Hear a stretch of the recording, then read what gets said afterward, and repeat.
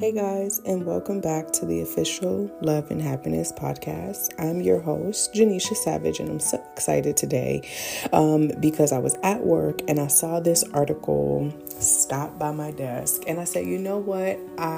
This is too good to share. I have to share this with you guys. So today we're going to be talking about how to spin your setbacks into success. A lot of us after COVID, I can't even believe that we were in such a traumatic time for over 3 years. And then now with dealing with the economy, getting back on track, some layoffs for last year, you may be feeling like me where you're like, what the heck do I do now?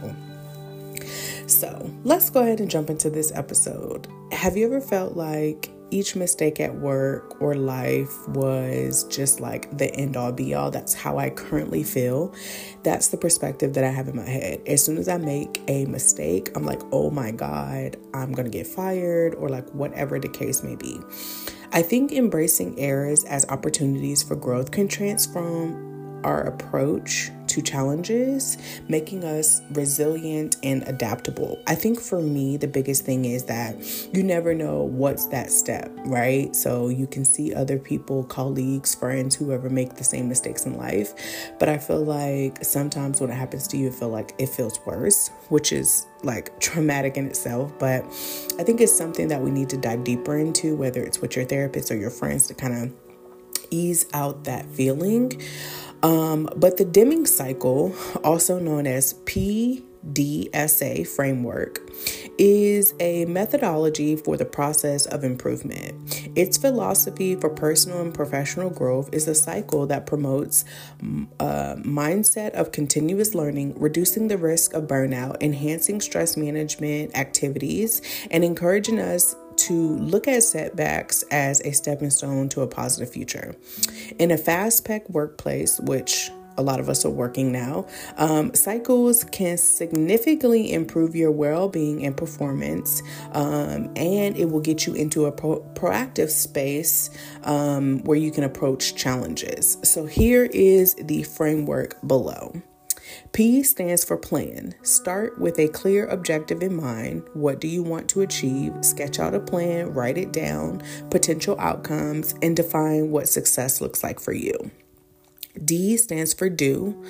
Put your plan into action. Dive into tasks and challenges you've mapped out, keeping your objective in your view.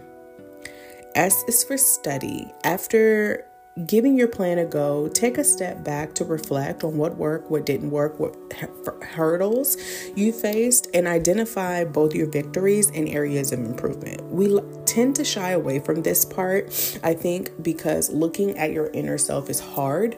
So again, these are steps that are proven in this Deming cycle.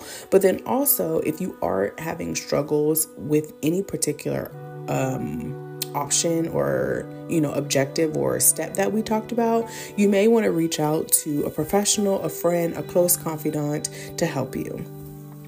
A stands for act. Armed with the new insights from your refined approach, adjust your strategies, tweak your goals based on what you've learned or based on what means more to you at this point, and make sure that you repeat these steps. I think the key to this is repetition, which each cycle, which each step, which each plan, you deepen your understanding, which enhances your skills and gets you so close to your goal. I think that prolonged learning is really important as well. As long as you're always learning, always advancing, I think that there are amazing opportunities out there for you. Not to mention that with all of this growth, you need to take a step back, and you also need to prepare for rest.